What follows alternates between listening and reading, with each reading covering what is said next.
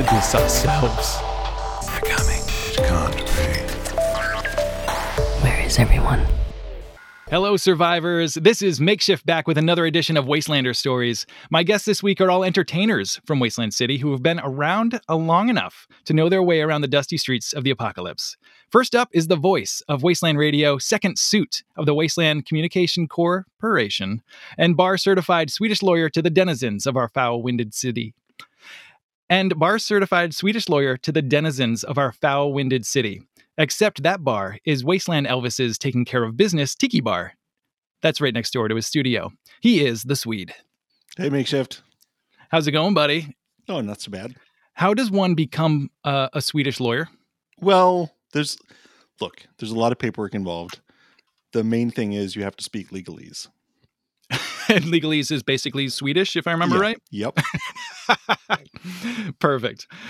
Second up is one of the founding members of the Last Chance Casino, who's now enjoying free agency. He's the shiny diamond in the rough, the spinning party ball, and go-go dancer extraordinaire. You may see him lighting up a room or hosting only the best swill parties. He's Big Disco.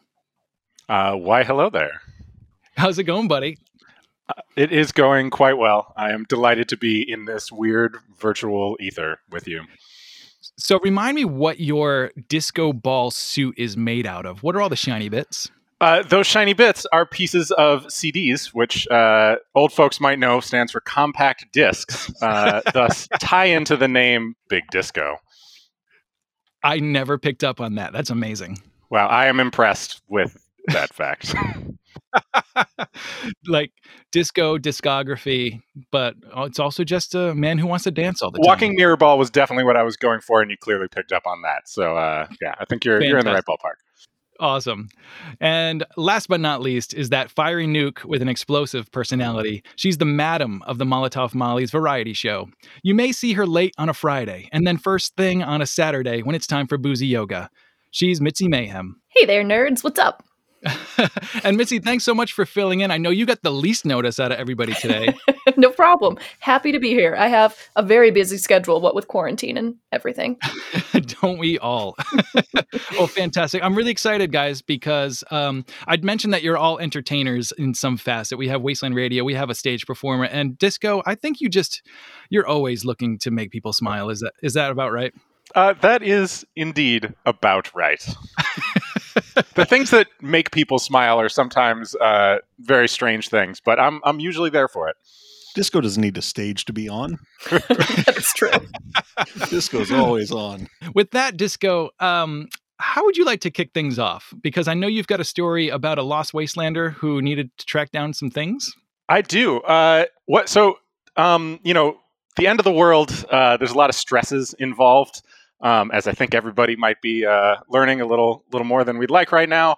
So I had kind of a feel-good story I wanted to throw out there. I love it. And it charts a course from hubris to whatever the opposite of hubris is.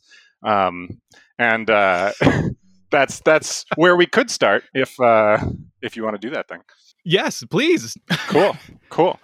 I feel like it's always important to defer to the host of any situation. It's an important precedent to set because I am usually the host of the situation, and God damn it, you better defer to me. So, am I just completely throwing you off here? It's like all good. One thing throwing us all off because usually the person making us feel good is Mitzi. Aww. So true. I am struggling to remember a time when I felt bad around Mitzi. So, cheers, right? friend. You guys are entirely too kind. All right. So, fun facts about Big Disco. I am not very crafty or good at making things, which is a little bit of an outlier, I think, in the Wasteland community. And a thing I respect about a lot of Wastelanders is they're way better than I am at making shit and doing clever things with physical stuff, right? But I'm good at gimmicks and concepts. So I've been able to ride this one gimmick for a long time, and it's worked pretty well for me. But for people who, these physical things and crafting is like a big deal for them, and that's like part of how they interface with this event, an expression of their joy or thanks or whatever is to give little trinkets, right? And I'm sure all of you have received little bits and bobs from people all the time. Of course, there's a classic, logo bottle caps, but there's all sorts of little like medals and things. And if it's a thing I can immediately pin to my costume, I just will, and that's the end of it.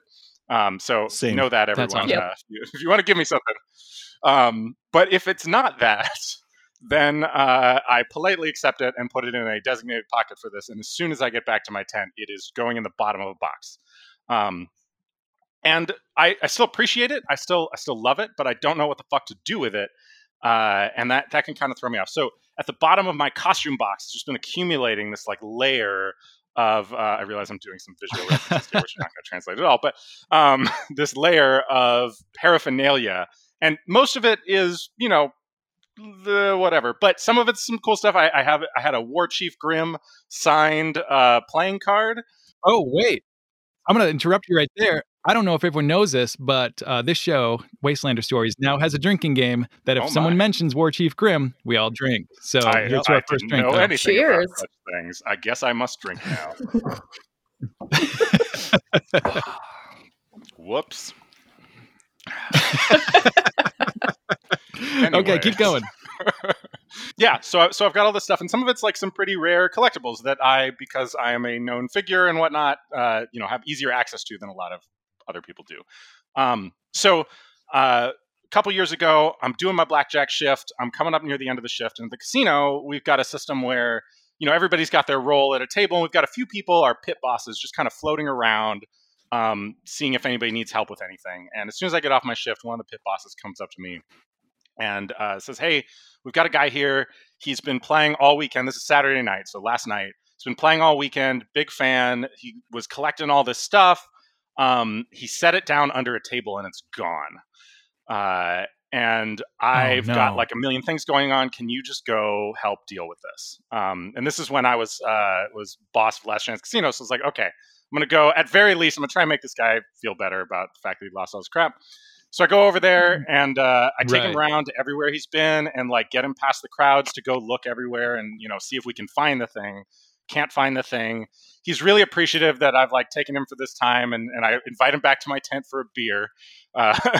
And while we're just kind of talking and bullshitting and, he's not like crying or anything, but he's kind of broken up about it. It occurs to me, this is what I need to do with all that crap at the bottom of my box. So I open up my costume box and pull aside my costume items, and I just start scooping out collectibles that people have given me. And I'm like, open your bag. And I start dumping it all in there. And so he ended up with a bunch of other people's bottle caps and the signed person who I won't name again's playing card and like a few other like pretty high value things that I'd acquired since 2011. And he just lit up and it made his fucking day. That was his first year, and I think great. I like to think that person will come back. This was a few years ago. I hope they have come back.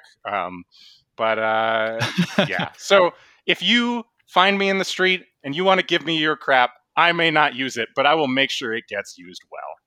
That's so cool, and I never thought of Wasteland as a place to go trick-or-treating. I'll just show up to Disco's tent with like a pillowcase, just like, hey. There's a lot of serious diplomacy that happens in Disco's tent. So if you ever want to come by for a diplomatic meeting makeshift, just use the special knock. I'll be there. You just cap or treat, yeah. Like. Oh my God. I have that same box and I have that same stuff. I'm pretty sure it's the exact same stuff that you had at the bottom of yours.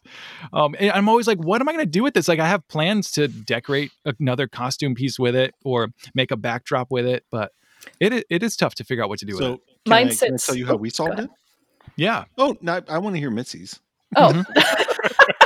It's going to be way better than mine. It's not, but I'm sure yours is delightful. Mine, I just have one of those like trophy case clear cases, and I put it upside down and I just fill it up every year. So it's like the sand from every year and all of the stuff from every year gets layered. So like all of my caps go in there. Anything I can attach to my costume, all of it gets layered up in there. Where did those go? The caps or the stuff that can attach to my costume? The trophy thing that you are creating in this process. Yeah. It sits in my bedroom. It's just in my bedroom, like at all times. And then I bring my little temporary bucket that I keep in the cuddle bucket with me. for that year's stuff. And at the end of the event, I come home and I dump it on top and add the new layer. So great. And that is way cooler than mine. But now you got to share yours anyway, Swede. No, that's just going to be a letdown. Okay, so let me down gently. So I've kind of, compared to the other two distinguished guests here, I've been way more of a wasteland recluse than anyone. In that, I wouldn't say like I'm an unknown wastelander, but I hang out in a dark room most of the event. However, I was there for the very beginnings of the Wasteland City Post Office, and one of the things we ran into almost immediately with the Wasteland City Post Office, this is back in 2013, is people would want to like barter stuff for mail services, or like, yeah, I want a postcard, but I don't want to give you money. Can I like give you these weird things instead? And we always said we'll entertain any reasonable barter, and we just ended up with a lot of stuff that was really funny, but also not useful. Sometimes it was useful. I remember at one point, I think we might have like ended up with a tribe member out of this. I won't name names to embarrass them, but I think we bartered like some fresh tomatoes, which like in the context of Wasteland was like, oh, holy crap, like actual fresh food. Yeah. Nice. Oh yeah, that tracks. And that, fresh produce, dang. Yeah, I didn't pin that to my costume. But sometimes it's just like funny weird trinkets and stuff. And we ended up with such a pile finally after a couple of years of just weird trinkets, because we started just decorating the post office with them, that we actually found like a big, like full length floor to ceiling curio cabinet on Craigslist, and wastelanded it out, got rid of the glass and replaced it with like some mesh. And I made some like acrylic panels that looked like broken glass, because we were real concerned someone was going to put a leg through it at some point and slice their leg open in their camp. And it's lit. The WCC and still in the WCC always camp, think ahead. To this day, there is a large curio cabinet full of really weird stuff, including a statue, or like a trophy that we got that apparently belonged to the Dukes of the Nuke from back when we were camped together, makeshift in the olden days, that we just found in the dirt outside our front door, and we put it on top of the curio cabinet, and it's been there ever since. That is fantastic. I can imagine War Chief Grimm just stumbling through the night and just throwing a trophy at your door, and there you go. And we're drinking. Oh, wait. And cheers. Yep, cheers. Yeah, that sounds like something he would do. The post office, and I mean the whole WCC camp, you guys have that set up like so well, and part of what makes that camp so magical is, one, you invite people in, but two, once they're in there, there's stuff everywhere. It's I think a lot of people think our camp is way smaller than it is, because we kind of have, I mean, because the camp frontage isn't that big if you just look at the building, because we've got like the post office windows, there's 2 of those now, so it's a little bigger, and then there's the main entrance, and then they kind of assume that that's it. But if you go in, there's a lot of square foot. It's a lot larger than my real house that I live in. Our wasteland house is way bigger than my real house. That's hilarious. And even if you explore the whole house, there's other areas that are like quote unquote outdoor that are still themed. And also a lot of people don't realize that there are rooms in the house that we don't bring the public into. Like there's rooms that are for viewing, but there's more rooms than that, and that's also all decked out. Yeah, because we're crazy.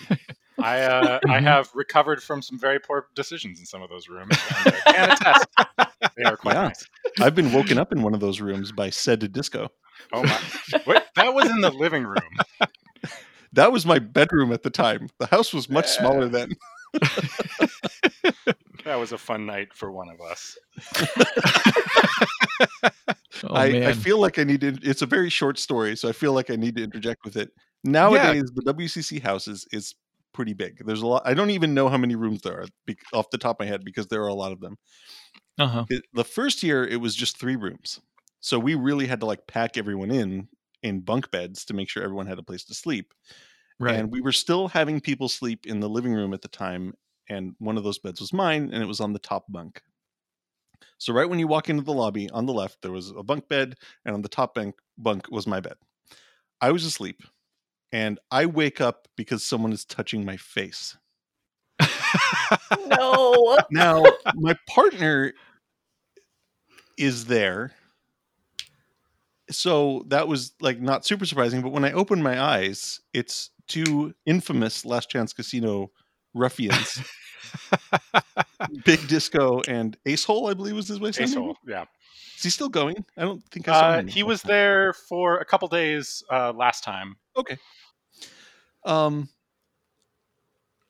they're both just touching my face, like with their hands. Not like in a rough way or anything, just like stroking my face. We both have a very high degree of respect for the Swede. I would never touch his face in a rough way unless he requests. Right.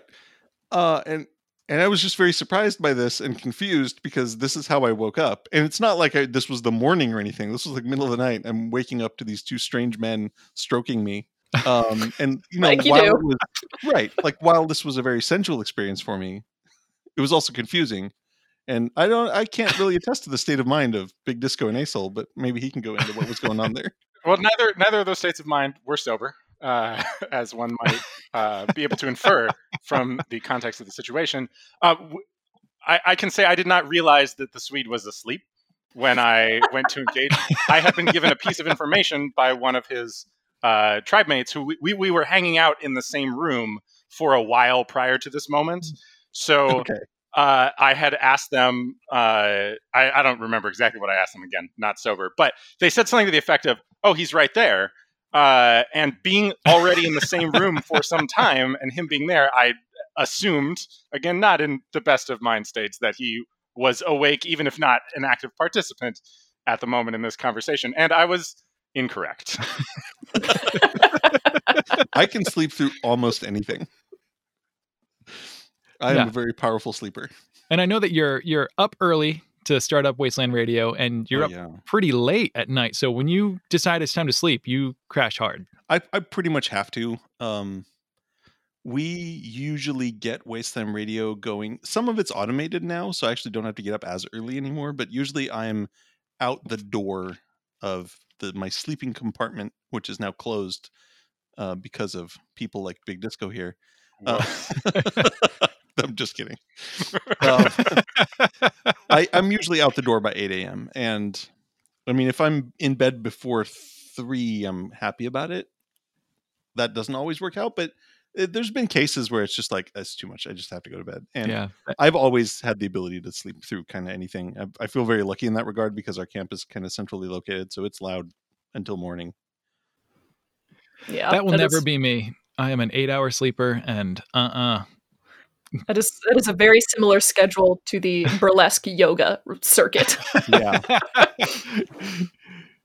So speaking of which, Mitzi, how did boozy yoga get started? So it kind of started as a joke, honestly. It started, man, I don't even remember what year it was. It had to have been like 3-4 years ago now, out at Uranium Springs at one of the detonation events. We were just joking about like, oh, we should do yoga in the morning. Yeah, but like drunk yoga, because who's gonna be sober in the morning? And so I wandered over to the rec room and we just started doing up this boozy yoga thing. And then it kind of caught on, which is bizarre and horrendous to me, because now I have to be up in the mornings to do yoga.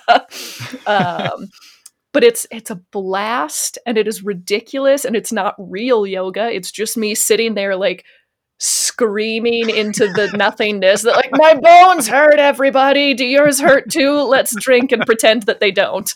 That's yoga, right? Screaming into the nothingness? I think that's a pretty accurate description for yoga in general. And Tracy Lynn with the Wasted Saints is an absolute saint and an actual yoga person. And for some reason, lets my horrible little dirt gremlin ass get up on stage and host boozy yoga there at Wasteland. And I don't understand how or why she allows me to do this thing. Well, judging by, I've never been because I don't wake up. Because it's in the mornings. Enough. Yeah. And plus I take a long time to like get ready. I don't know how people like they're up and they're ready to go. But you have no excuse. I know. Make it happen. But from the pictures, I always see like it's a popular thing that has gotten fills up. Yeah, some actual traction. Like it fills up every year, which blows my mind because I'm like, why are you awake? Y'all should be as hungover as I am. What are you doing? The nation, it's pretty big. Even the at way- detonation, it Oh, yeah. overflows the rec room. Yeah. Yeah.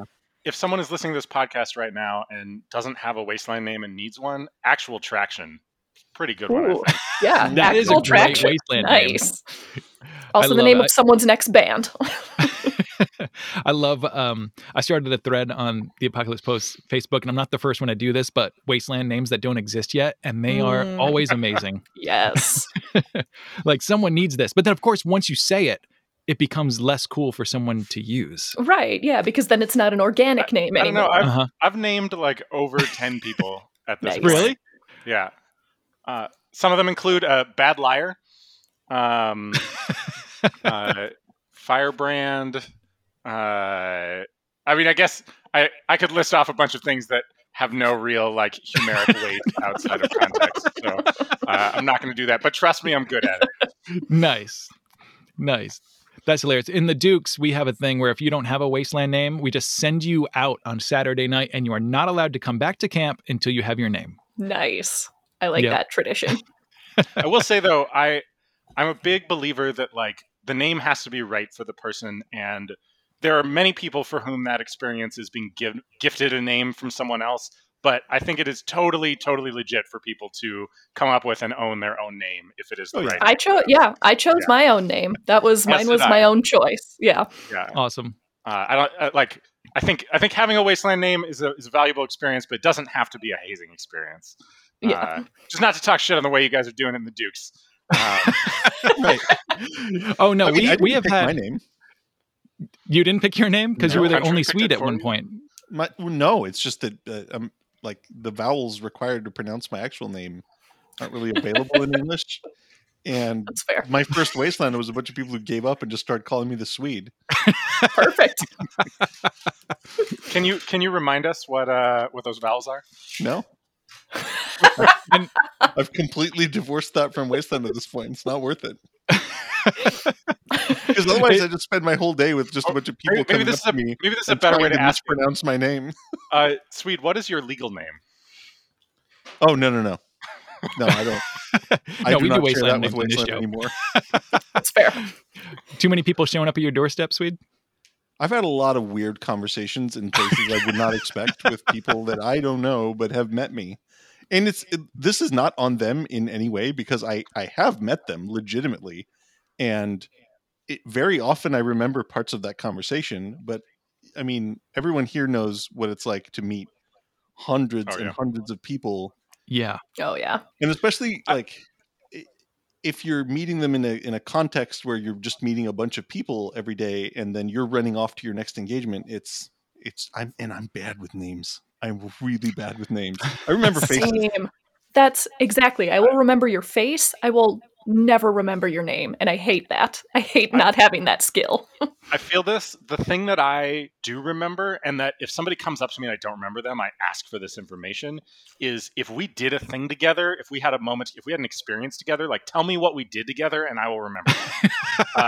So somebody comes up and they're like, don't you remember them? Like, explain it to me. And I may not remember their name. I may not remember their face. I may not remember their whatever costume. But like, if we did a weird thing together, I will remember that. And if you tell me that, we cool. Yeah. By the way, Wastelanders, you're not allowed to change your costume Ever. in front of me because I will remember you by your costume. And if you change, if you're a different character, you're gone. Also, if you could That's the only reason I recognize Big Disco. Yeah, if you could be your Facebook profile photo and your Wasteland person at the same time, that would really help me a lot. Oh, man. Yeah, it's a beautiful thing. So, yeah, I think we can all admit that as Wastelanders, we almost never fully know what we're doing. And I know, Swede, you have a story about the WCC, especially in your early days when you guys were trying to figure things out. Do you want to go ahead and tell us that story? Was I supposed to narrow this down to one story about how we didn't know what we were doing? Good luck. That's the story. That's the story story of the WCC. So the reason this came up is the WCC is known for not a lot, but we are kind of known for being like put together as a tribe. You look very put together. We have a lot of, and part of that is a show, and part of that is real. We do have like organizational capability. We have a lot of infrastructure that goes into getting so much stuff to the event, unpacking it, having it work, and then packing it back up and getting it out of there in a day. And I do have a funny anecdote about how people are sometimes confused by like what is a show and what isn't, where Jared, shout out to Jared Butler, came looking for me at our camp. And kind of the most obvious interface of our camp to the public is the post office. So he walks up to the post office window and he asks if I'm there. And the person working the post office window says, I'll call him, picks up a desk phone, dials the number, and makes a phone call. And Jared was getting like, I mean, this is retold by the post office worker, visibly irritated, like, why is this guy running a bit? I actually need to talk to the tweet. And my experience of this, of course, is I'm in the Wasteland radio studio, and the producer says, there's a phone call. So I pick up the phone, and I'm like, yeah. He's like, Jared's here. Can you talk to him? Of course I can. And he just hands the phone to Jared, who's like, what are you doing? Like, why are you playing this bit with me? And no, we have phones. That's amazing. A lot of people are all over the place. It has a built-in PA system. It plays music. Like, yeah, we have phones. And you should have put him on hold. You do have hold music. You can also call the bar, which is great for prank calls in the evening. Is just sneaking into our lobby and using the phone to call the bar. Anyway. So that's just to set the bar for like, is our camp like put together? Like, yes, we have a phone system. We can page people.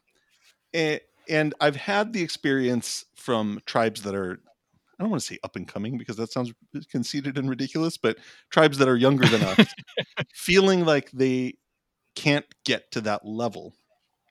And I just wanted to like share the fact that like we were not good at this from like our first years.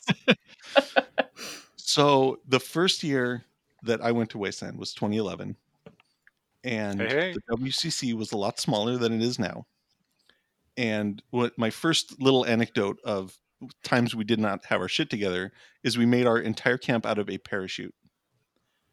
Now, the objective of having a camp was like to provide like some kind of shade and shelter. So what a parachute does really well is catch wind, and what it does really poorly is provide shade. So what we had was a hot box that was impossible to keep in one place. So that was fun.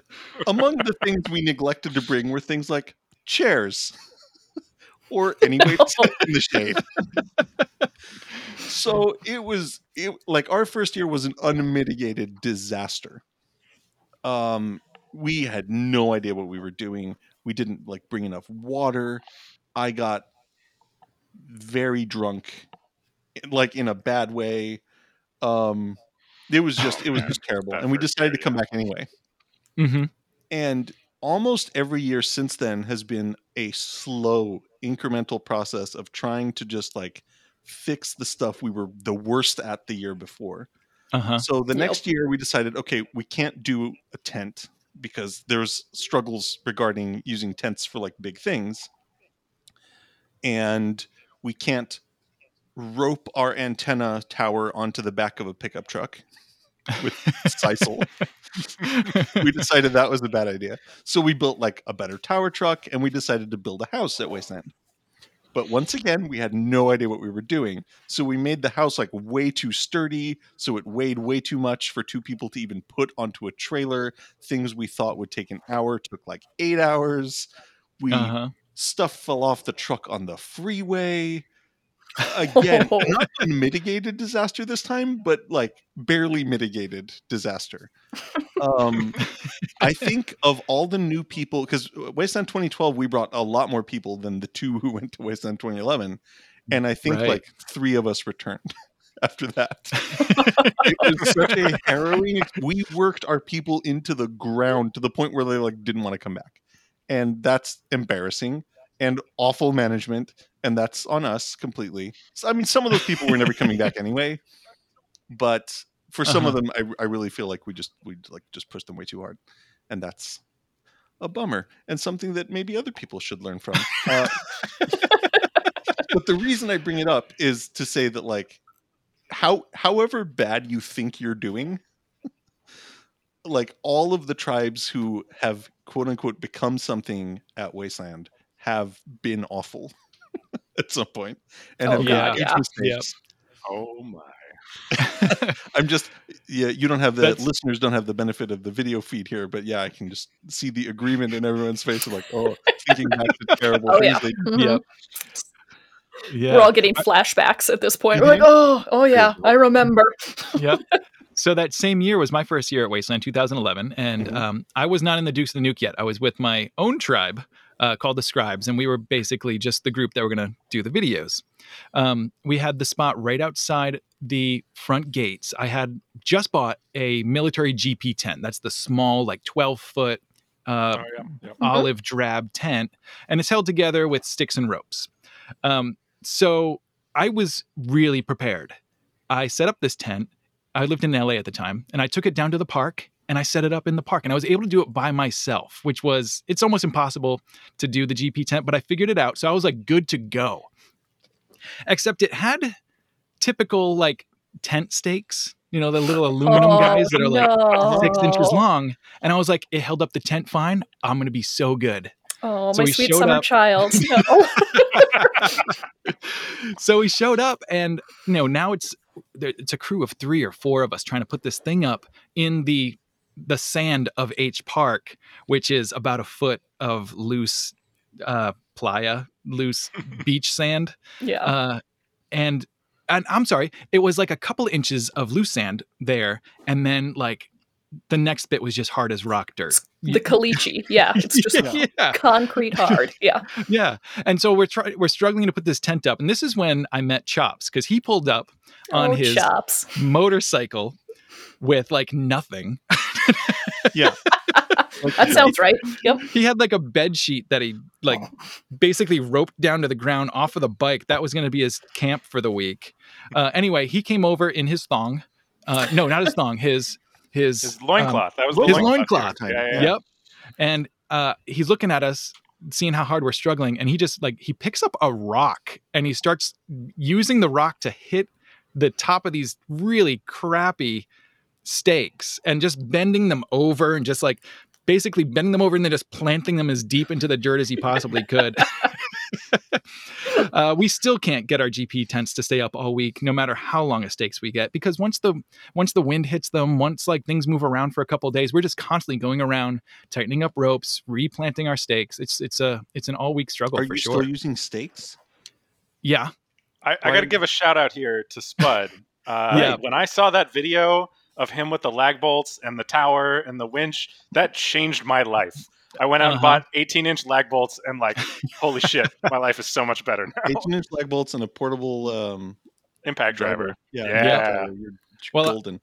I haven't owned that tent for a couple years now. I've been bringing my camper and hiding it in the back of the camp. So it's the rest of the Dukes that need to up their game. Yeah. The cuddle Definitely bucket a changed. much more viable, much more expensive solution to this problem. Yep. Yeah. Yeah. The cuddle bucket changed my life. I will never wasteland in a tent again. And what's the cuddle bucket? Oh, the cuddle bucket is my little camper trailer. Yeah. Oh, perfect. Yeah. Which I bought off of Doug Corbin, one of the like OG Wastelanders. So it has been in the Wasteland family.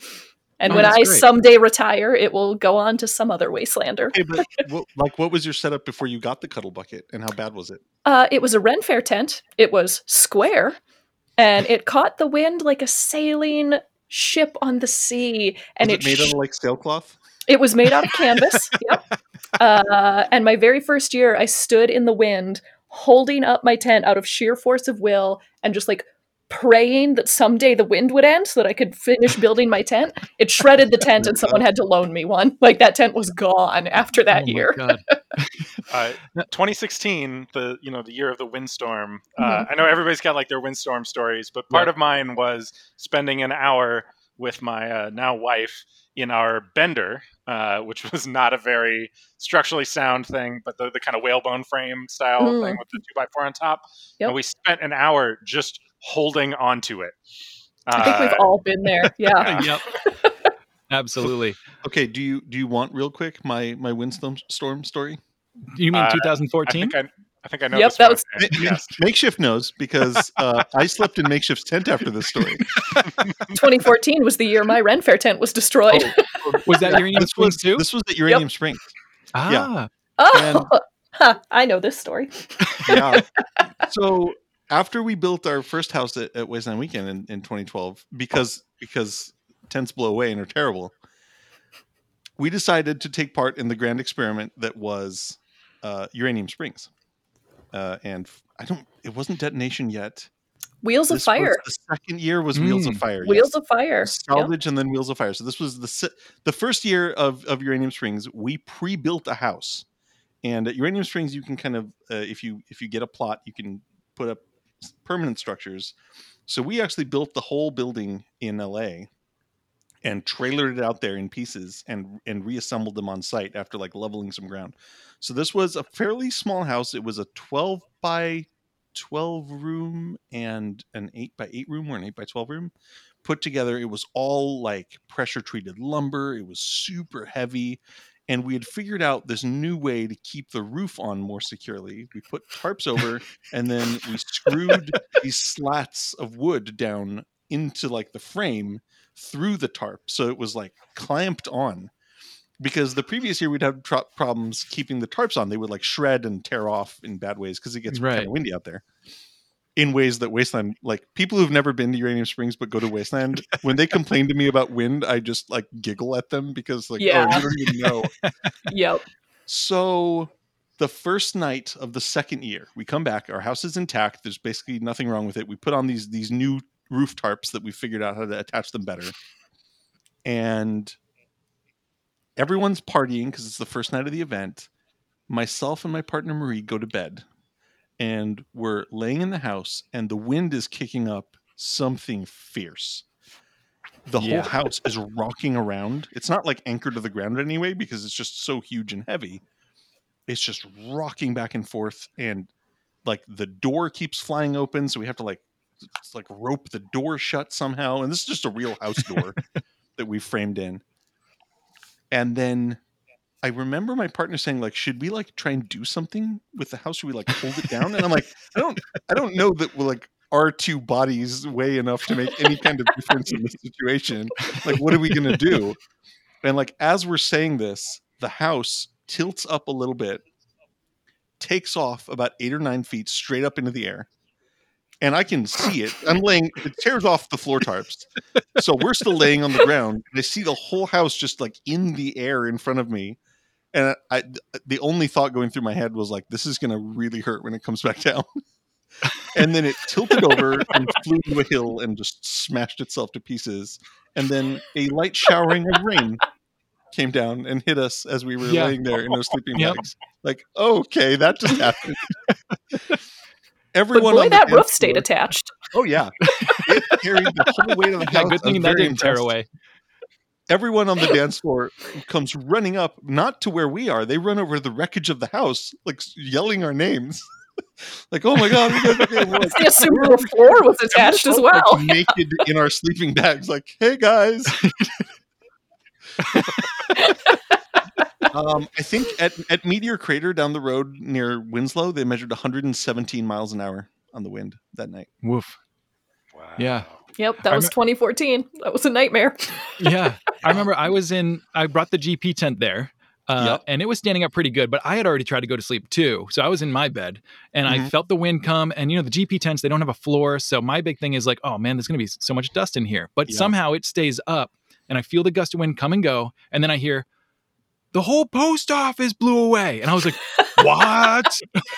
Oh, and for everyone who's never been there, like the tent that he was sleeping in was like, what, 30 feet from our house? Yeah. Yeah. It was like, just down the hill there. Yeah. And I ran up and I did catch you guys in the bed. And I was like, are you okay? I actually have a selfie that we took in bed. My makeup's all smeared out from like probably not 10 minutes before this happened. Oh my gosh. Yeah, that was nuts.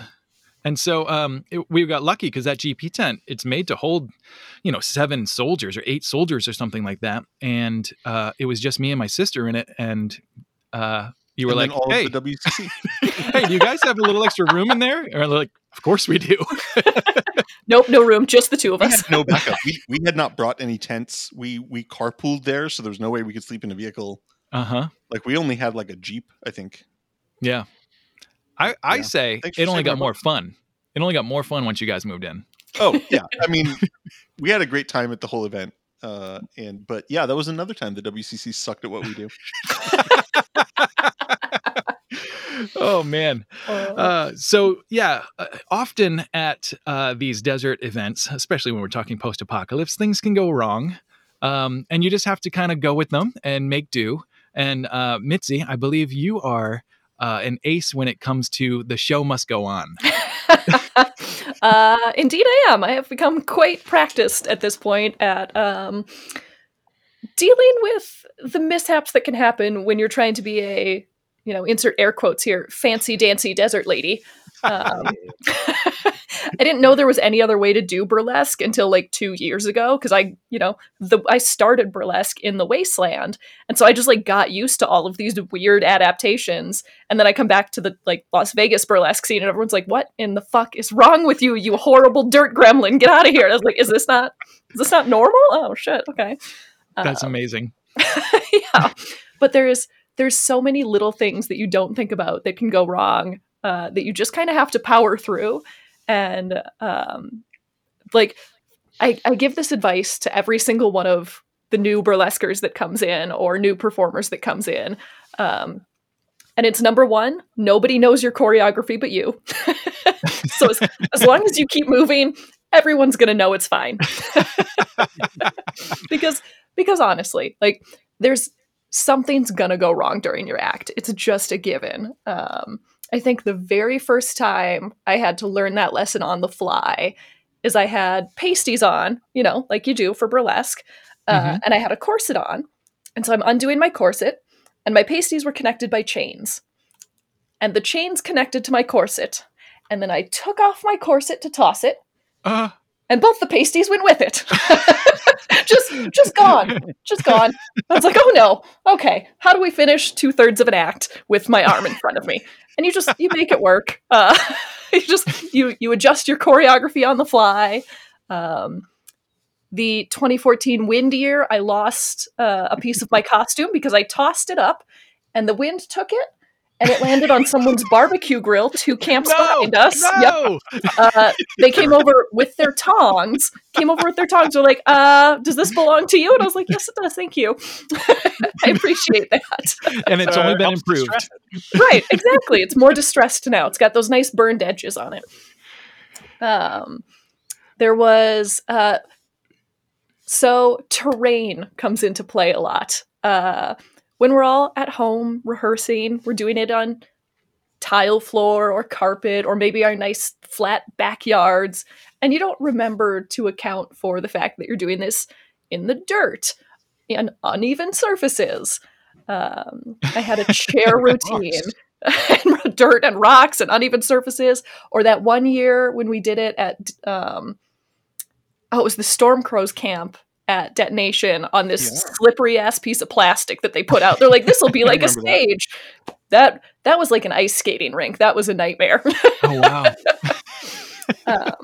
But there was one where I was doing a chair act, and I'm going into like my final pose and the whole chair tips over, and I end up in a headstand with my chair like resting against me. And like everyone's like, woo, clapping because it's the end of the act and I'm still just holding the pose. And then the music ends and everyone's like, is she gonna get down? And I just had to holler, like, can someone come tip me back up? I'm literally stuck like this. You just gotta keep powering through no matter what weirdness ends up happening. Yeah, and I think Wastelanders are really good at like just accepting whatever happens, because we really are. There's no getting around it. We have one girl in the Mollies, Snickerdoodle, who did a performance, and it just, every time we see the video, it hurts our souls a little bit because it was a beautiful performance, and she'd been practicing at home and practicing, and it was flawless. And she starts to go for her like power slide move, and she's running, and she's going to do this knee slide, and you can see it coming, and you see in her eyes this instant before she realizes, oh no, I'm on gravel. Power slides anyway. Shreds Oh, her no. legs. Oh. Just shredded them. Oh, But powers through and finishes her act. We get her all cleaned up afterwards. It was all fine. But like, What I a am trooper. I am forever impressed by every performer out there who can Yeah. power through less than ideal performance conditions. yeah. I'm going to invoke a toast to them by arbitrarily saying War Chief Grim. Oh, War There we Chief Grim. go. I appreciate Like Ward that. Grim does when he power slides on gravel. And you've by way also created a new version of burlesque, bloody burlesque. Bloody burlesque, dirty burlesque. Yeah. Yeah. Trying to do, back when we were all young burlesquers, we all collectively, and you're trying to do your makeup in the wind, and now by this year I'm like, nope, just slap some eyeliner on and call it good. They can't tell anyway. Yeah. Yep. I love your shows. You guys always put on a hell of a show. It's always, like, I can tell you put in some hours before Wasteland. We do. We put in a lot of practice, and we love it. We love it so much. That's so wonderful. And you guys are like, I mean, burlesque as a whole is very body positive, very open. And you guys are all of that and more. Oh, yeah. So it's always a pleasure to watch. Yeah, I discovered it, after I turned 30, so I'm well past the like traditional performer age. But like, I've loved it, and it's given me so much confidence and so much of my own like self-positivity that I want everybody to be able to feel that. Like, it doesn't matter what you look like or who you are. Everyone should be able to discover that thing that makes them happy and makes them feel strong and confident and badass. And I love that about alcohol can work. Sure, if that's your thing, go for it. Mitzi, I want to give you some kudos here because I've seen a number of your shows, and I think I emceed one of them. You did. And that love that you all have for what you do really comes through. And that's thank you. like the thing I love most about watching you all perform is just how into it you all are. And I'm watching you have a great time doing this thing that you love. And that's an awesome experience. So thanks for that. Of course. Thank you. That warms my heart so much. That's I love doing this, and it's really nice to have an audience so I don't just have to do it in my yard. It is definitely cool to see how many people in general have grown into a craft through events like this. Like, I don't remember. Oh, yeah. I don't think you'd done a lot of burlesque, at least when I saw you the first time at Uranium 2014 Springs. was the first. 2014 at Uranium Springs was my first burlesque performance. Oh my gosh. I saw your first burlesque performance. Yeah, same. I think I have footage of it. That was good, but I mean, you've taken that to whole other levels since then. Yeah, watching old videos, you're like, whoo, all right, I put in some time since then, clearly. Oh yeah, if I listen to old Wasteland radio recordings from our first few times, I'm just like, oh, I'm so sorry. I was everyone through that. Yeah, and I gotta say, as for like Wasteland as a whole, it's been magical over the last decade to watch people discover the gaps in our little society and fill them. Oh yeah. Think about like how many jobs have been filled and how many tribes have like become the tribe to do something new. I mean, Last Chance Casino, WCC, you guys were a couple of the first to like say, here is our job. And if you guys were on Main Street, you would make sense. No, and I don't mean Main Street Wasteland. I mean like Main Street USA, like to have a casino and then a post office, and it just keeps going. We've got bars now. We've got all sorts of stuff. It's just so cool. Yeah. I feel like when the DXC started putting up their mission board, that was like one of those huge moments of like, oh yeah, that's a thing we didn't have, and now we do, thanks to hard work by people I never get to talk to. Yeah. Right. All those little tasks that have filled in over the years are so impressive. I love that. And it's think such a cool way to look to at like society in general. Yeah. Of just like that's how communities grow together. Yeah. I think it speaks discover to stuff that needs to be done. a core value of the Wasteland community, which is like people have value. Everyone has value, but like people are seen as valuable in the Wasteland community if they contribute to everyone having a good time. Right. Like if they contribute to the project, if they contribute to this like awesome experience, because we're all going out in the middle of nowhere in the desert, and it would just be the middle of nowhere in the desert if it wasn't for everyone like really putting effort into making it somewhere that we want to be and is worth being. And I think that, one of the things we value about people at Wasteland are people who try to do their part to make that. And their part looks different for everybody, and what people can bring are different. Like it's not a competition, but when you commit to making this thing better for everyone, like that is what shines out there. And that's one of the things I love about the Wasteland community. Yeah, I love that, because you have the people that build these amazing camps that, are so in theme. And then you have people that go around and give these little experiences that, maybe not everybody at Wasteland gets, but they go from camp to camp. And some people will remember that for years. And having those people that bring different aspects of a memorable event to everybody is so cool. Yeah, I know that when you were with the Last Chance Casino Disco, you guys were kind of the first ones to plan to invite Wastelanders into your camp, as opposed to like just Wasteland in general, as a means of like entertainment. And that was a great start to what has become like so many tribes having places where people can come and hang out. Yeah, I think for the first 3 years that we went, 2011, 12, and 13, we were the only interactive attraction. Actually, no, I don't want to discount the post office. But we were the only like interactive entertainment venue. Right. Again, don't want to discount the post office, but not very entertaining. and it was cool, and that was a neat thing. But in 2014, we suddenly ended up across the street from a miniature golf course, and we were so excited by that, by this idea that like, oh wow, like people are now making these interactive experiences.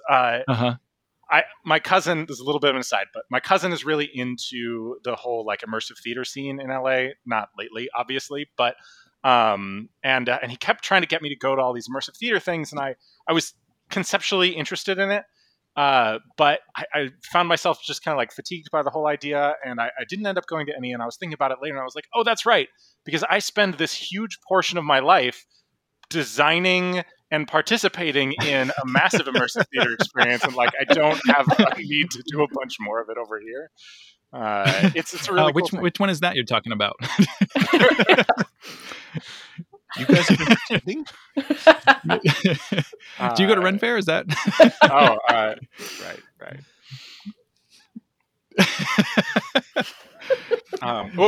What we do at the casino is something I really like about it, and even though I'm not like all official at the casino anymore, I'm still going to be dealing blackjack there because I love doing that, and I'll be awesome guest dealer and whatnot. But that blackjack game that I do, it is really an immersive theater experience, and it's kind of a thing I like about it is it's kind of long form. Like you can come and you can just play a couple hands and fuck around. But I don't know if any of you spent like a prolonged period of time at my table, but there are callbacks. We build relationships with people. Regulars, when they show up at the table again, get like integrated in a special way. And I really try and reward people for investing their time there. It means a lot to me, and I want to make sure that experience gets richer for them every time they come back.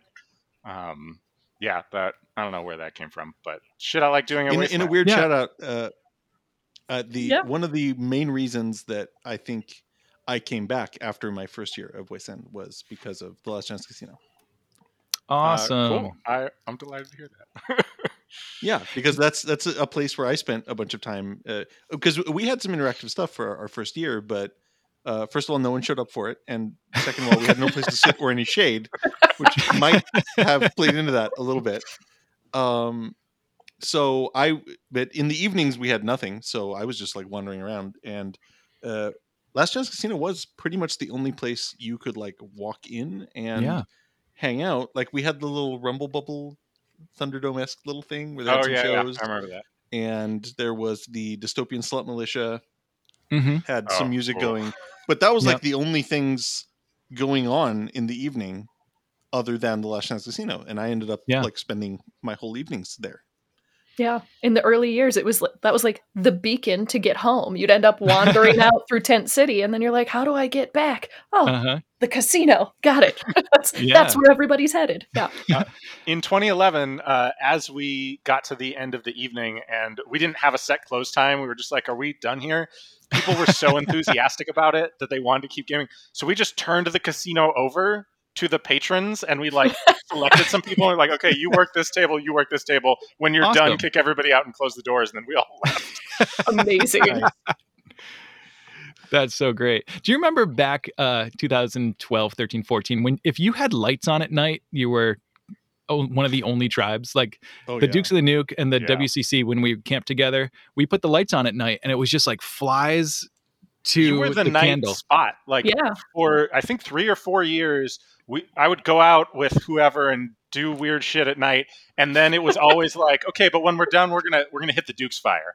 And we would come on by and then sit around and kick it with people for another hour or two before we went to bed. Like that was every night, and it was delightful. You guys, you really brought it. Yeah.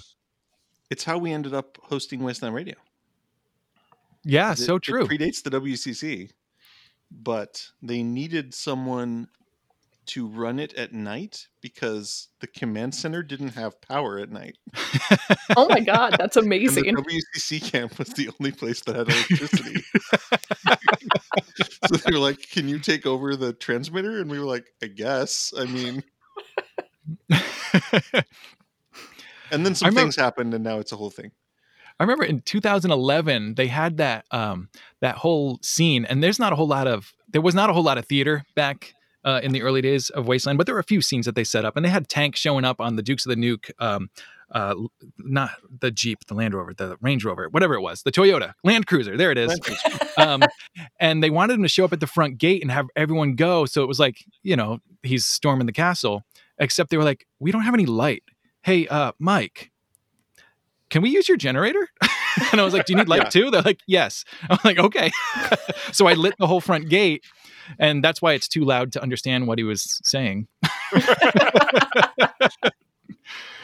But yeah, it was interesting, and everyone just keeps filling these gaps. And you always imagine there's going to get to a point where it's everyone trying to entertain people and nobody being entertained, like, too many cooks and no one's trying the soup. But really, it's like we're all entirely made of NPCs. Yeah. But instead, it's like we're all trying each other's soup. We're all going around and enjoying each other's shows, and it's so great. Yeah. We also can't forget that there's, a lot of us kind of know each other, the people who run things at Wasteland, and that circle of people keeps expanding, thankfully, with new people who come in and have new amazing ideas. And we kind of feel like I have people who I'm just continually impressed with who've done like amazing things for Wasteland, like the Outpost 364, their whole setup. Oh yeah. And of it course. feels like that's been at Wasteland forever, and like it's a few years. And, I think it's when three. in any other context, people who I think of as quote unquote new, like I feel bad about it, because in any other context, if you've been doing something for 3 years, like you're not new anymore. Come on. Right. It's just I that know.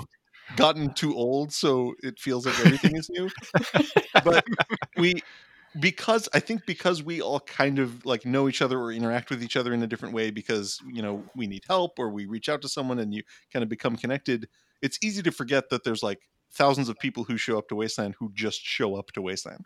Yeah. And Yeah. I've had the opportunity the last couple of years to meet some of those people out in like Tent City, and some of those people don't even come into Wasteland City for the whole event. Right. That's so weird. I think so too, but I mean that's their experience of Wasteland, right? They're going there to like, party with their friends in this immersive environment and having all kinds of fun. I don't think we'll ever run out of I don't think anyone should ever be afraid to like bring something to Wasteland in fear of like no one's going to look at it, because there's so many people at Wasteland by That's now. true. Yeah. Yeah.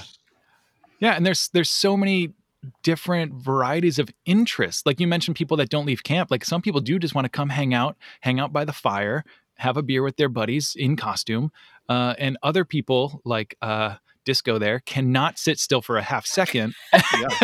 Sitting still right now is a big problem for me. And I apologize to everyone for all the clicks and pops you're hearing throughout this podcast. It is entirely my fidgeting. Please continue. Some of us are sharks and we never stop moving. It's fine. So true. Oh, speaking of which, Disco, this is something I've picked up on over the last few years. You somehow got recognized as someone who can host things and often get shoved into hosting last second. How does that shoved? Yes. Yeah. You're like, yes, please, I would like to.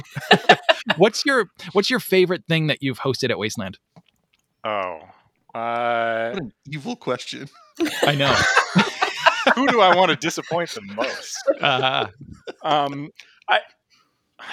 Because you've I can't called out speak jugger to- matches, and you've done the swimsuit contest, and I mean it's endless. You've You know what? done the roast. All right, I'm right? gonna make one person really fucking happy right now, which is my buddy McAwful of the Rec Room. He reached out to me 2 years ago now. Actually, probably more than that because time has no meaning anymore. But asking to collaborate about some stuff at the Rec Room. And he and I now have like kind of a hosting partnership. And at Wasteland, we did a game show which went very poorly. Like he had this great idea for game show, and he loves like old TV game shows. And we did it, and we got all these tribes involved, and we made all these questions beforehand. And he made signs and like ran back into town and made them. And it turns out like I had watched the show once. And like it was kind of a dumb game show, and our level of investment was very different. But we made it work, and everybody had a real good time. And that kind of cemented, I think, our working relationship. And all the shows we've done since then, our variety shows and whatnot, have I think been a lot better. Yeah. So that was a particular. Yeah, you two are a great duo. Yeah, agreed. Yeah, we did a virtual show recently, which was an absolute blast. And we've got another one coming. Can I? Oh, it was so fun. Is that a thing I can do? Yeah, please. Yeah. So if when you are is it? listening to this, I'm not sure when this is going to launch yet. But if you are listening to this before March 27th, 2021, then on March 27th, 2021, you should come by the Fuck It Fake It Champions Edition, Wasteland's premier lip sync competition. We are going to have people who were badass at it before be even more badass at it now. And you can watch them and laugh and drink with your friends, and we'll probably record it and post it. So if you're listening to this after then, go find it. The internet is yours. You now have a quest. You should shout out who the amazing judges are on that show. Who are the three amazing judges that are going to be on that? I wonder. I don't want to build them up too much because they've already got kind of like an ego thing going on. But one of them is Chops, the Reverend Chops, who you may know. Who is a delightful human. The other two, less so, but one of them is Wasteland's Mitzi Mayhem. She is delightful in pretty much all contexts except for this one. And then the Swede, who, just because he lives next door, keeps like finding a way in. But I hear he knows how to... Listen, my only goal is to be the last judge standing and get the other two judges so drunk that they can no longer function. I will. There can be only one. Other than my first year at Wasteland, it's like the only times I've gotten like bad drunk at Wasteland, it's been because of Mitzi Mayhem and fucking Fuck It. Sorry, not sorry. Yeah. If you haven't tried the nuclear lemonade, cut that shit. Don't drink it straight. Nice. How? Like I'm sitting in a judge's chair with a cup. Like what am I supposed to mix it with? Yeah, I don't have an answer for that one. Yeah, no, drink it straight. Yep, same. Oh my gosh. Guys, what's the best or worst drink or food that you've had at Wasteland so far? Anything really stick out? Because I remember eyeballs? What? Oh, whoa. Yeah. Yeah, I got nothing. Wait, tell me. Did you say Ever eyeballs? been to a Legio feast? Oh, I yeah. have, I but haven't they didn't eaten have eyeballs at a Legio feast. Okay, I've so eaten Yeah, I haven't done the many eyeball. other tasty things.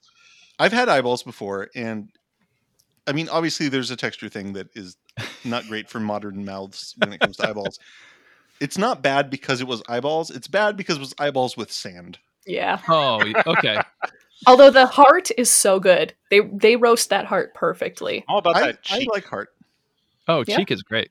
The cheek is real Cheek good is too. amazing. Yeah. Yeah. That's Oh, just legitimately good. But sandy eyeball is the worst food I've had at Wasteland.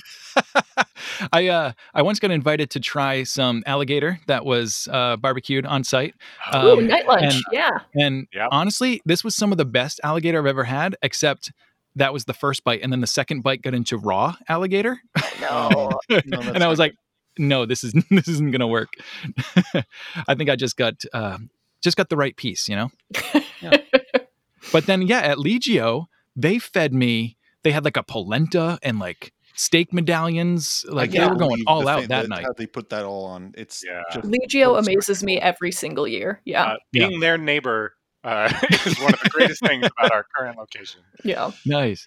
Yeah, it's interesting. Some of the cooks that come to Wasteland, there's a lot of people that they just want to cook. Like they Yeah. don't really want to explore. They just want to set up next to their smoker and just have at it and feed their tribe. And that Chef- is Any of those brilliant. people want to join the WCC? Right. Yeah. Chef Mechanic inviting and his like whole nudes noodles situation. So good. Yeah. Nice. Yeah. Food. Yeah. I think I was Meanwhile- on your meal plan makeshift the last year I went. Oh yeah, the meal plan it's not bad. It can be a little chaotic because we've got Mongo and Bacon bring up this smoker, which is built in like an old newspaper kiosk thing. You pump the quarter in, open it up, and there's your newspaper. Well, instead amazing. it's like brisket or like roast or something. So they'll smoke it in there, except it's not a real smoker, so it's really tough to set your temperature. And so, I'm always running in and out of camp, and I'll come back to be like, "Hey, meat's going to be done in 45 minutes." I'm like, "Okay, I'll be here." 45 minutes later, "Hey, meat's going to be done in 45 minutes. Like, what's happening? Like, it's not getting up to temperature. Oh, okay, I'll be back. And then I come back again and it's gone. No. Yeah, our cooking has always been off. I have a couple new recruits I'm trying to bring into the tribe that they're those people that just want to come hang out and cook. I'm not saying it's because of this, but remember when the Dukes and WCZ camped together, you had access to something we call a kitchen. Yeah, that was really nice. That was really nice. I love all y'all that cook at Wasteland. I don't bring anything to heat food with at all. We just Really? have too many people No. there for too long is the thing for the Uh-huh. WCCs. We have to have like a full kitchen and running Yeah. water because like I'm there for 2.5 weeks minimum. That's fair. Yeah. And I'm usually there a for lot of 8 to that, 10 days. Yeah. There's Uh-huh. no time to like there's people in our tribe who are very public facing, and then there's people who aren't very public facing, but who we could not live without for a Uh-huh. minute, whose Sure. job are things like, oh, they're really good at like rigging stuff or putting things on top of other things, Mhm. or just people like Powerhouse in our tribe whose main job is literally making sure whoever needs electricity has it and making sure there's water in the water tower. Nice. And like without that, like how do we even do anything? Because when I need water, I go turn a spigot and water comes Yeah. in my cup. I don't have time to mess with a bunch of nonsense. You guys do have the best infrastructure in the Waste, I'm It is convinced. really impressive. Yeah. My camp is continually horrified by the fact that I managed to stay alive for 8 to 10 days on eating about 3 cans of ravioli and like my hobo breakfast of tortilla, that squeezy easy cheese stuff, and some No. and some like This sounds pre-cooked wrong. bacon. No. And like I'll eat Mitzi- one of those, and then like 2 days later a can of ravioli, and then just like an ass load of nuclear lemonade. And for somehow I end up alive at the end of this event. I We have bring a whole enough. program people go through where people like cook for a day, and then you just eat the other days. It's really I, genius. I bring enough like canned food for every meal if I need it, but I rarely go through all of it because my like approach to meals is friendship. So I sign up for like 2 meal plans of other tribes and Awesome. pay for whatever their buy-in is for those things. And then I just, when I'm hungry, I wander around and let people I know I'm hungry. And typically people emerge with food. And then I always know that I've got those 2 places I can go and like have a dinner if I need it. It works smart, out, yeah. it works out pretty well. It's amazing. How's Listen- that going to work in like post-COVID times? Right? Ooh, I good don't know. question. Listen, Oh, no. easy cheese is COVID friendly. Yeah, I'm just there saying. you go. Yeah, maybe Mitzi is the one who's like most equipped to survive. Who's actual apocalypse ready? Yeah, a This pathogen possum based- over here. Yeah. Actual trash right here. Mitzi Oh my goodness. Possum mayhem. Yep. Yeah. Just one of them little trash monsters. I tried doing the like canned food and MREs and like granola bars for 1 year, and I couldn't. I mean, you already have problems like just having a BM, you know? And so why would I put anything else in there that's going to make it even harder? It's fair. Yeah, MREs are not the way to go. No, they are not. No, You and will you need poop less, but when you do, oh boy. yeah. It's always like 3 days after you get there that you can finally go and you're like, okay, I'll be able to survive another day or two. It's Remember when stupid. Wasteland used to be that short? Yes. Aw, Yes. Yeah.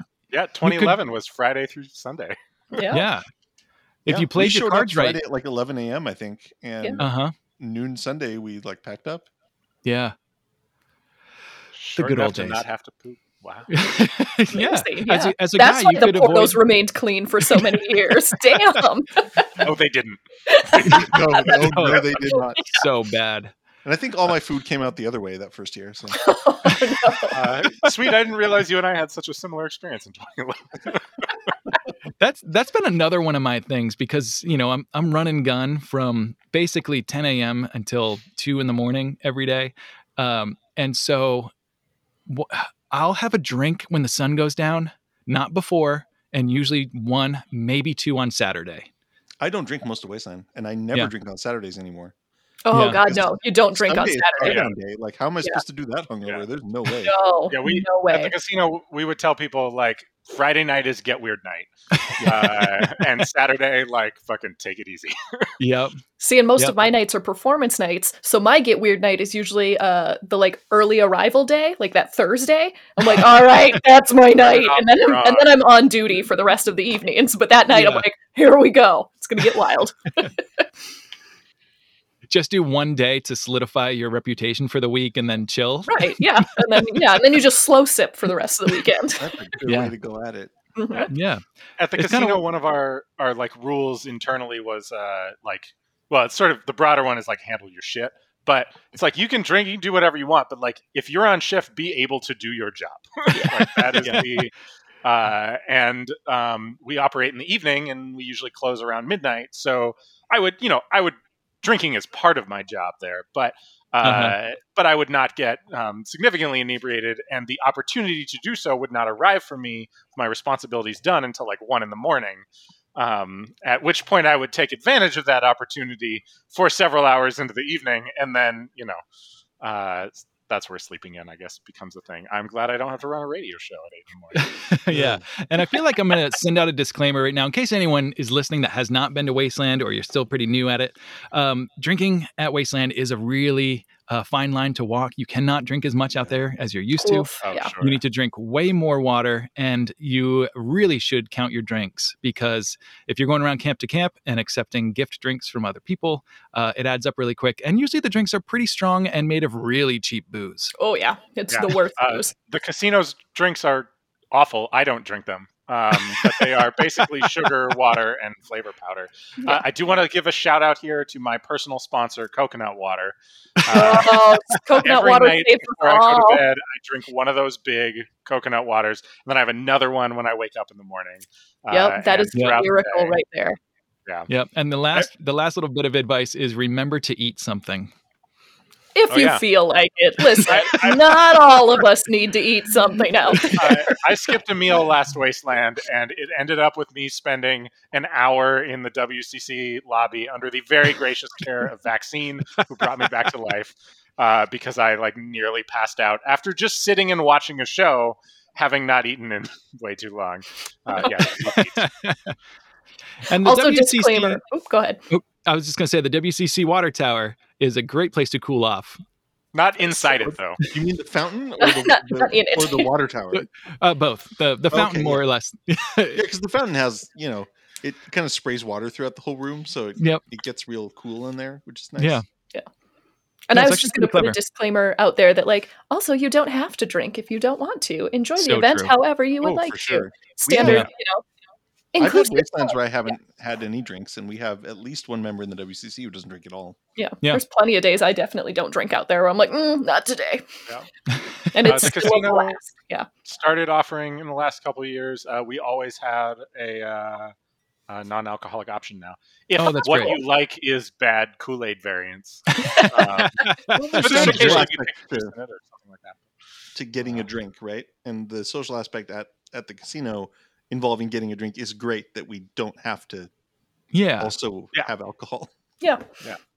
And we have sober members. Yeah. We've got mollies that don't drink. Yeah.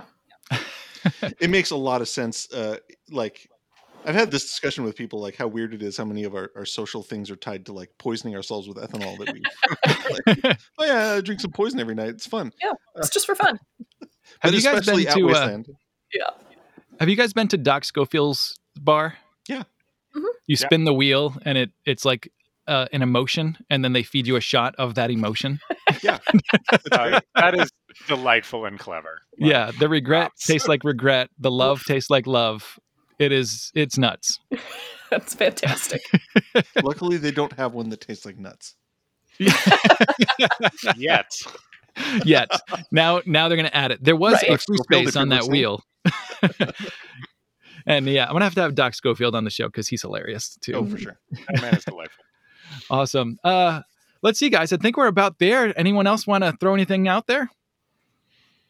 Why don't you tell us a story, Makeshift? Ooh. Oh man, here's the crazy thing. I don't get into much shenanigans at Wasteland. I've seen you in shenanigans at Wasteland.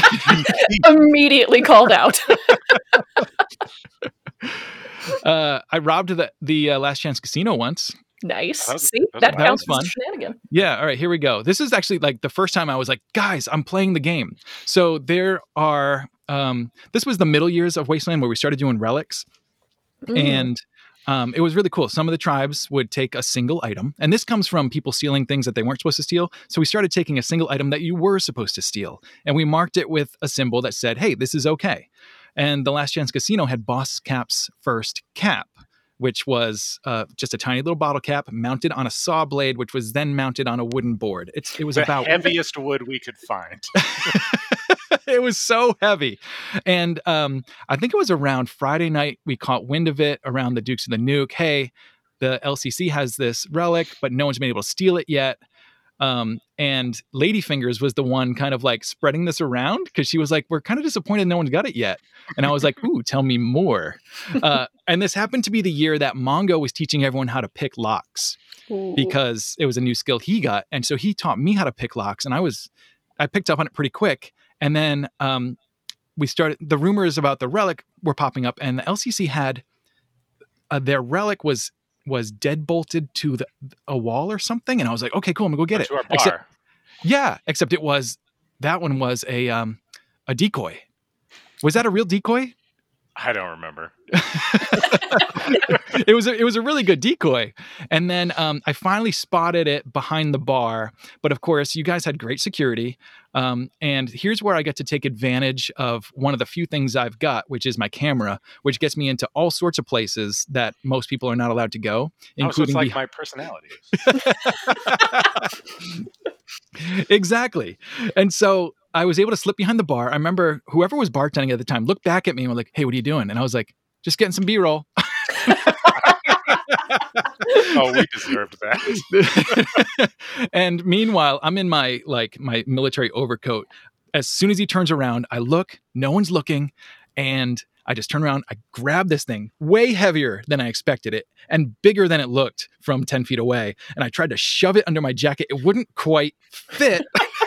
So it's like sticking out, even though I'm covered over. And I like ducked down between your wall, the hubcap wall. I like snuck right through there. And so I'm like, I got it. What do I do? I get back over to the Dukes, and Rob Vash, who is, he's the guy that lives in our armory. And basically sends everyone on missions. So I consider him our missions expert. Nice. I was like, what do I do now? And he's like, He's like the straight man to the rest of your tribe's comedy. yeah. He always takes everything very seriously, and he's always incredibly well armed. But I was like, all right, what do I do now? He's like, I don't know. I guess sit on it for a little bit and see if anyone comes over asking for it. I didn't know that the rules at this time were to like leave behind a calling card or to like send a note so that the game could continue. And this is Saturday night, like Wasteland's coming to an end, and here I am just holding this thing, and that's how it ended. I ended up like having to take it home with me because we couldn't make a deal.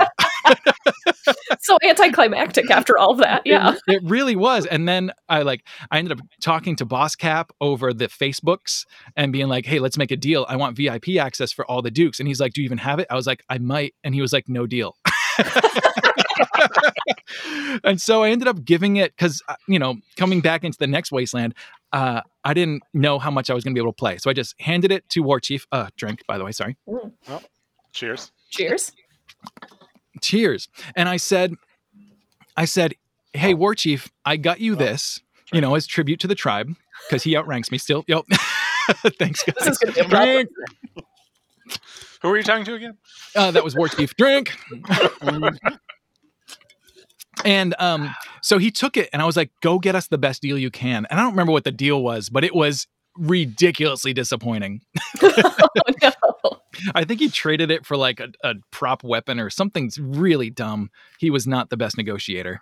Can I tell you a very short story about the worst negotiator in the Dukes? Yes, please. Because it's Mongo. There was this time I was in the WCC camp. I think I was in the atrium area where the fountain is. Uh-huh. And Mongo was standing there with someone else, and I don't remember who it was. So let's say it was Vash. Okay. Just to throw Vash under the bus completely here. This person who shall remain unnamed, who is part of a tribe JMC that shall remain unnamed, comes in with a important personal artifact belonging to the Baron. Oh. That Mongo really wanted. And he looks at Mongo and says, well, you can't have it unless it's over my dead body, and winks. Insinuating in some way that he's expecting to be killed over this item. And Mongo's response was to look him straight in the face and go, okay, we'll think about it, and walks off. Nailed it. So I said, I'll kill you, and then stabbed him and took the thing. Nice. And that's awesome. How I ended up getting a grenade thrown at me by Critical Bigs. I think you skipped a step there. I used this personal artifact to take over the Mushroom Cloud Lounge. Critical Bigs saw me sitting in the throne, thought I was the Baron, and lobbed a grenade in. He's always throwing those grenades. Right. He's always throwing grenades. Yep. His kill count it's got to be in the hundreds, but it's mostly the same people over and over again. At least, like, grenades are not easy to come by. So, like, if you see a Critical Bigs grenade thrown at you and you pick it up, in that last moment of life you have, like, you should be flattered. Be That's honored. true.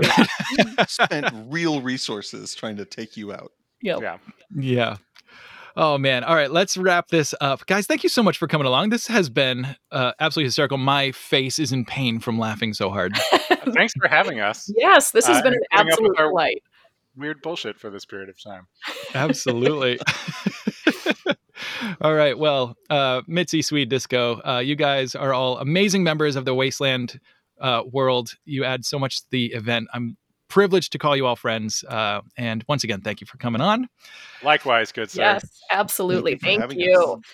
Thank you. All right, guys. Well, that's going to wrap up another episode of Wastelander Stories. If you enjoyed this episode, please send it to your friends. And if you hated it, send it to your enemies, along with a Merle Haggard mixtape. I butchered that, but it's staying just like that. All right, guys. Until next time, stay alive.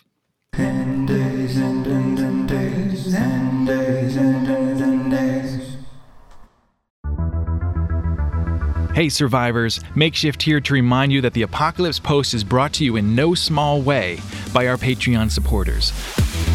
Join the ranks for early access and exclusive content with support levels now named for fancy Fallout-ridden factions like the $2 per creation Drifter or the $7 Wastelander. Knowing you've got my back has helped me dedicate more time to this channel, spreading love of the post-apocalypse and less time on stupid real-world stuff. Sign up right now at patreon.com/theapocalypsepost.